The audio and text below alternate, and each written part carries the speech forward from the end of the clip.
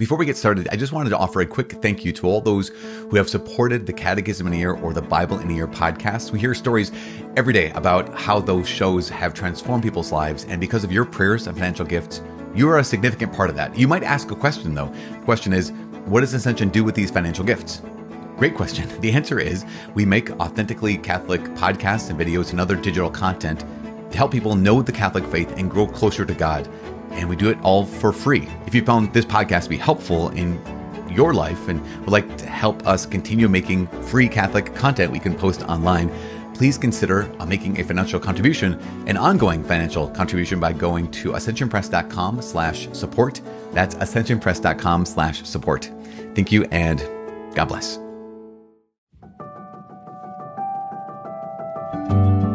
Hi, my name is Father Mike Schmitz, and you're listening to the Bible in a Year podcast, where we encounter God's voice and live life through the lens of Scripture. The Bible in a Year podcast is brought to you by Ascension. Using the Great Adventure Bible timeline, we'll read all the way from Genesis to Revelation, discovering how the story of salvation unfolds and how we fit into that story today.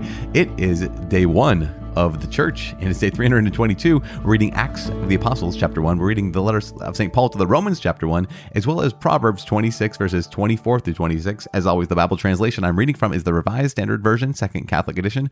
I'm using the Great Adventure Bible from Ascension. If you want to download your own Bible in a Year reading plan, you can visit ascensionpress.com/Bible in a Year, because then you would know that today's day 322, and we're reading Acts 1, Romans 1, Proverbs 26. You can also subscribe to this podcast if you're so inclined to do this on the home stretch, because that's kind of where we are. This is kind of the beginning of the home stretch. I don't know. I don't want to talk about it as if it's over yet, because we still have a bunch of days left. You've done so well. By the way, this might not be day 322 in a row for you, which is phenomenal. That's not a problem. That's not even a beginning of a problem. It's only an imaginary problem. When people say that, oh, I need to be right on top of things every day. I mean, if you are doing that, great job. Well done.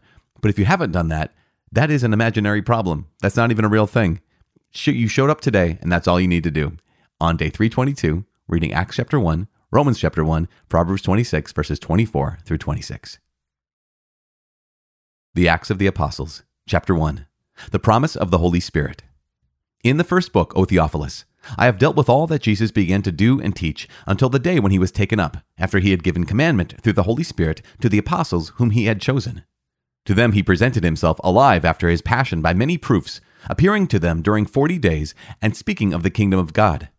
And while staying with them, he charged them not to depart from Jerusalem, but to wait for the promise of the Father, which he said, You heard from me. For John baptized with water, but before many days you shall be baptized with the Holy Spirit. The Ascension of Jesus. So when they had come together, they asked him, Lord, will you at this time restore the kingdom to Israel? He said to them, It is not for you to know times or seasons which the Father has fixed by his own authority. But you shall receive power when the Holy Spirit has come upon you, and you shall be my witnesses in Jerusalem and in all Judea and Samaria and to the end of the earth. And when he had said this, as they were looking on, he was lifted up, and a cloud took him out of their sight. And while they were gazing into heaven as he went, behold, 2 men stood by them in white robes and said, Men of Galilee, why do you stand looking into heaven?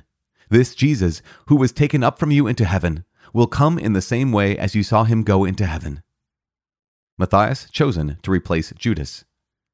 Then they returned to Jerusalem from the mount called Olivet, which is near Jerusalem, a Sabbath day's journey away. And when they had entered, they went up to the upper room where they were staying, Peter and John and James and Andrew, Philip and Thomas, Bartholomew and Matthew, James the son of Alphaeus, and Simon the Zealot, and Judas the son of James. All these with one accord devoted themselves to prayer together with the women and Mary the mother of Jesus and with his brethren. In those days Peter stood up among the brethren, the company of persons was in all about 120, and said, Brethren, the scripture had to be fulfilled, which the Holy Spirit spoke beforehand by the mouth of David concerning Judas, who was guide to those who arrested Jesus. For he was numbered among us, and was allotted his share in this ministry. Now this man bought a field with the reward of his wickedness, and falling headlong, he burst open in the middle, and all his bowels gushed out. And it became known to all the inhabitants of Jerusalem, so that the field was called in their language Akeldama, that is, field of blood. For it is written in the book of Psalms, Let his habitation become desolate, and let there be no one to live in it. And his office let another take. So, one of the men who have accompanied us during all the time that the Lord Jesus went in and out among us, beginning from the baptism of John until the day when he was taken up from us, one of these men must become with us a witness to his resurrection. And they put forward two, Joseph called Barsabbas, who was surnamed Justus, and Matthias. And they prayed and said, Lord, you know the hearts of all men. Show which one of these two you have chosen to take the place in this ministry and apostleship from which Judas turned aside to go to his own place. And they cast lots for them, and the lot fell on Matthias, and he was enrolled with the 11 apostles. The letter of Paul to the Romans, chapter 1, Salutation. Paul, a servant of Christ Jesus, called to be an apostle, set apart for the gospel of God, which he promised beforehand through his prophets in the Holy Scriptures, the gospel concerning his Son, who was descended from David according to the flesh, and designated Son of God in power according to the Spirit of holiness by his resurrection from the dead, Jesus Christ our Lord, through whom we have received grace and apostleship to bring about the obedience of faith for the sake of his name among all the nations, including yourselves, who are called to belong to Jesus Christ. To all God's beloved in Rome, who are called to be saints, grace to you, and peace from God our Father and the Lord Jesus Christ. Prayer of Thanksgiving. First, I thank my God through Jesus Christ for all of you, because your faith is proclaimed in all the world. For God is my witness, whom I serve with my spirit in the gospel of his Son, that without ceasing I mention you always in my prayers, asking that somehow, by God's will, I may now at last succeed in coming to you. For I long to see you, that I may impart to you some spiritual gift to strengthen you, that is, that we may be mutually encouraged by each other's faith, both yours and mine. I want you to know, brethren, that I have often intended to come to you, but thus far have been prevented, in order that I may reap some harvest among you as well as among the rest of the Gentiles. I am under obligation both to Greeks and to barbarians, both to the wise and to the foolish. So I am eager to preach the gospel to you also who are in Rome. The power of the gospel. For I am not ashamed of the gospel. It is the power of God for salvation to everyone who has faith, to the Jew first and also to the Greek. For in it the righteousness of God is revealed through faith for faith, as it is written, He who through faith is righteous shall live. God's wrath against man's wickedness. For the wrath of God is revealed from heaven against all ungodliness and wickedness of men who by their wickedness suppress the truth. For what can be known about God is plain to them, because God has shown it to them. Ever since the creation of the world, his invisible nature, namely his eternal power and deity, has been clearly perceived in the things that have been made. So they are without excuse. For although they knew God, they did not honor him as God or give thanks to him. But they became futile in their thinking, and their senseless minds were darkened. Claiming to be wise, they became fools, and exchanged the glory of the immortal God for images resembling mortal man or birds or animals or reptiles. Therefore God gave them up in the lusts of their hearts to impurity, to the dishonoring of their bodies among themselves, because they exchanged the truth about God for a lie, and worshipped and served the creature rather than the Creator, who is blessed forever. Amen. For this reason, God gave them up to dishonorable passions.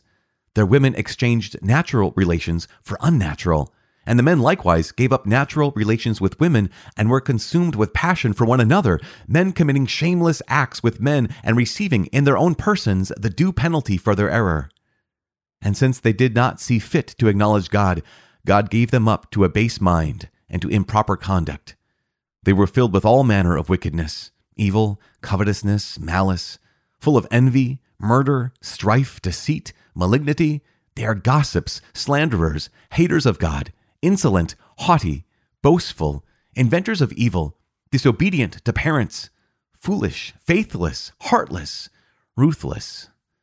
Though they know God's decree that those who do such things deserve to die, they not only do them, but approve those who practice them.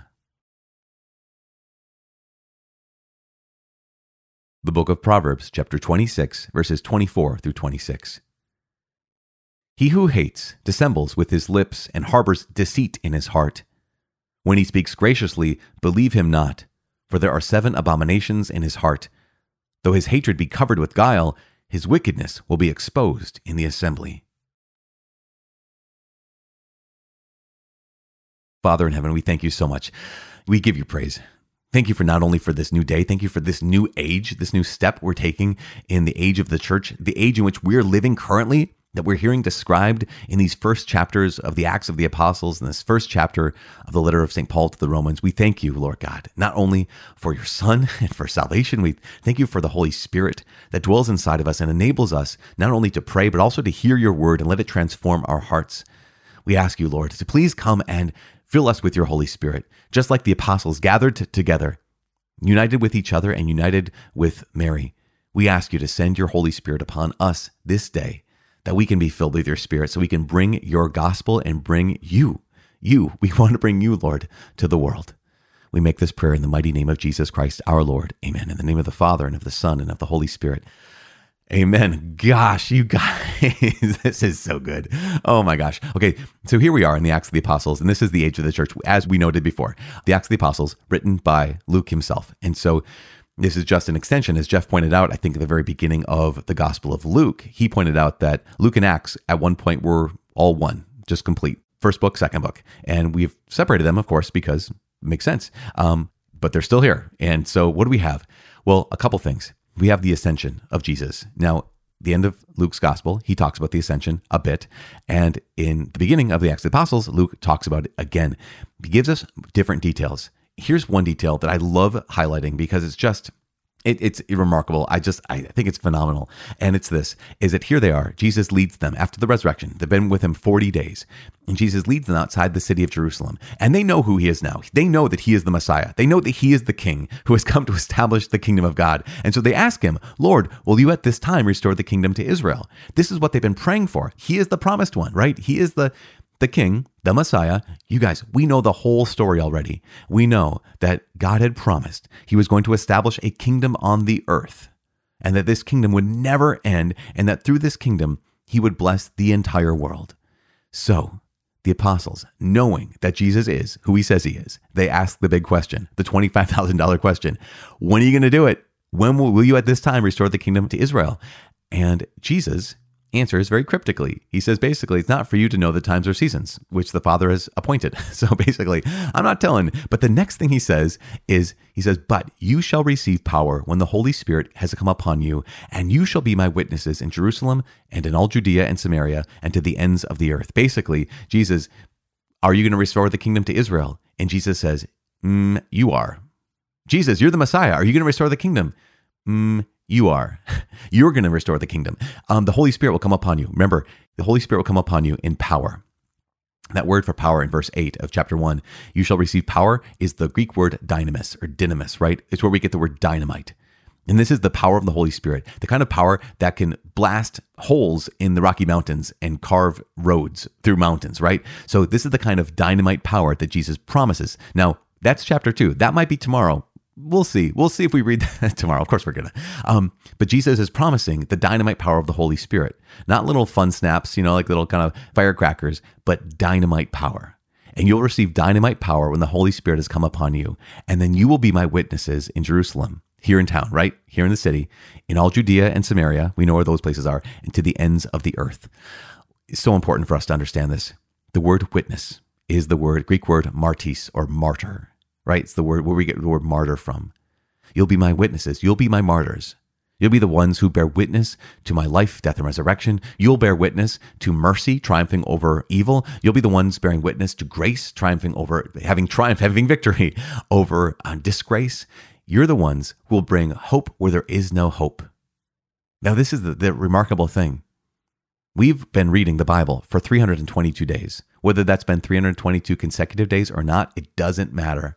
But what matters is the Lord has led us to this moment where we know who the Lord is. We know who God is. We know the story. We know that we're part of the story. And here's Jesus making, that the intro we always do every single day. We point out how the story of salvation unfolds and how we fit into that story today. That's what we say every single day when we do this. The truth of the matter is, this is where we fit. Lord, are you going to restore the kingdom? No, you'll receive power when the Holy Spirit comes upon you, and you will. I cannot emphasize this enough. We, for 300 plus days, have allowed the Lord to shape our hearts, to shape the way we look at the world, the way we look at ourselves, the way we look at each other and at Him. And now he is calling us to not only know his mission, but to join his mission. Now he's not only calling us to have knowledge of here's what God has done, but to be a part of what God is doing. My friends, this is incredible. This is an invitation that is just like Jesus walking along the shores of the Sea of Galilee and seeing Simon and Andrew say, hey, come follow me. Seeing James and John, come follow me. Walking up to Matthew, the tax collector, and saying, come follow me. Jesus today is saying, you know the story. You know who I am. You know you can trust me. Now come and follow me. And this is so important. So it's so critical, and it's so massively necessary for every single one of us. Now, quickly, when it comes to the St. Paul's letter to the Romans, it's St. Paul's masterpiece. And when I talk to any scripture scholar, they basically say St. Paul's letter to the Romans or the letter to the Hebrews can be some of their favorite things to read at all, completely. Paul's writing to the Romans. He's never been there yet. He hasn't ever been to this community. He didn't found this community. He wants to come see them. He wants to visit them. He wants to help them, wants to sustain them. And also he wants them to sustain him and to encourage him. He even says that in chapter 1, verse 12. But he also talks about how he's not ashamed of the gospel. I love this. Such a powerful, powerful line. For I am not ashamed of the gospel. This is verse 16 in chapter 1. It is the power of God for salvation to everyone who has faith, to the Jew first and also to the Greek. Now, this is one of the issues that's happening in Rome, is that there is a Christian community made up of both of Jewish Christians and of Gentile Christians, right? So those who were not raised Jewish. And what's happened is right before this, leading up to this, there has been a kind of a split in that community. And there's a number of circumstances that led to that kind of split. And so they're not necessarily seeing each other as they should see each other. And they're not really seeing the role of the Old Testament and the fulfillment of God's promises in the Old Testament as they should right now. And so that's what Paul's going to be, some of the things Paul's going to be addressing as he unpacks the heart of the gospel throughout the course of this letter to the Romans. And he begins by talking about how in chapter 1, here are people who do not know who God is, but they should. The Gentiles, right? So there are Gentiles, the Romans, here are people who are not raised Jewish. They didn't have the law, but that's not an excuse for them because they could look around the world and they could see that God exists. They can see the beauty of creation and say, wait, there was a creator here. Nonetheless, they are exchanging God himself for an image. They're exchanging the creator for a creature. And that exchange leads them to commit, as Paul describes, very serious sins. In verses 26, he begins to describe them, and these are sexual sins. It doesn't limit that. He goes on in verse 29 to talk about all manner of wickedness, evil, covetousness. He even says disobedience to parents is being part of this whole thing. Because one of the things we know to be true is when we turn away from God, our intellect is darkened even further. When we turn away from God, the human heart almost knows no boundaries when it comes to the evil that we can devise and the evil that we can choose. And so here is Paul beginning by talking about how those Gentiles, those who weren't raised Jewish, they need the Lord. They need the gospel. And actually, they need to have the obedience of faith because they have no excuse.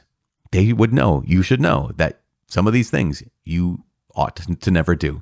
In chapter 2, he's going to go on to talk about how the Jews should have known better as well. But that's for tomorrow. Okay, we just started today, and what a gift. What an incredible beginning today. I know that there's also the episode with Jeff and I introducing this last age, this age of the church right now. If you haven't checked that out already, please check that out. I am praying for you, I promise. And please pray for me. My name's Father Mike. I cannot wait to see you tomorrow.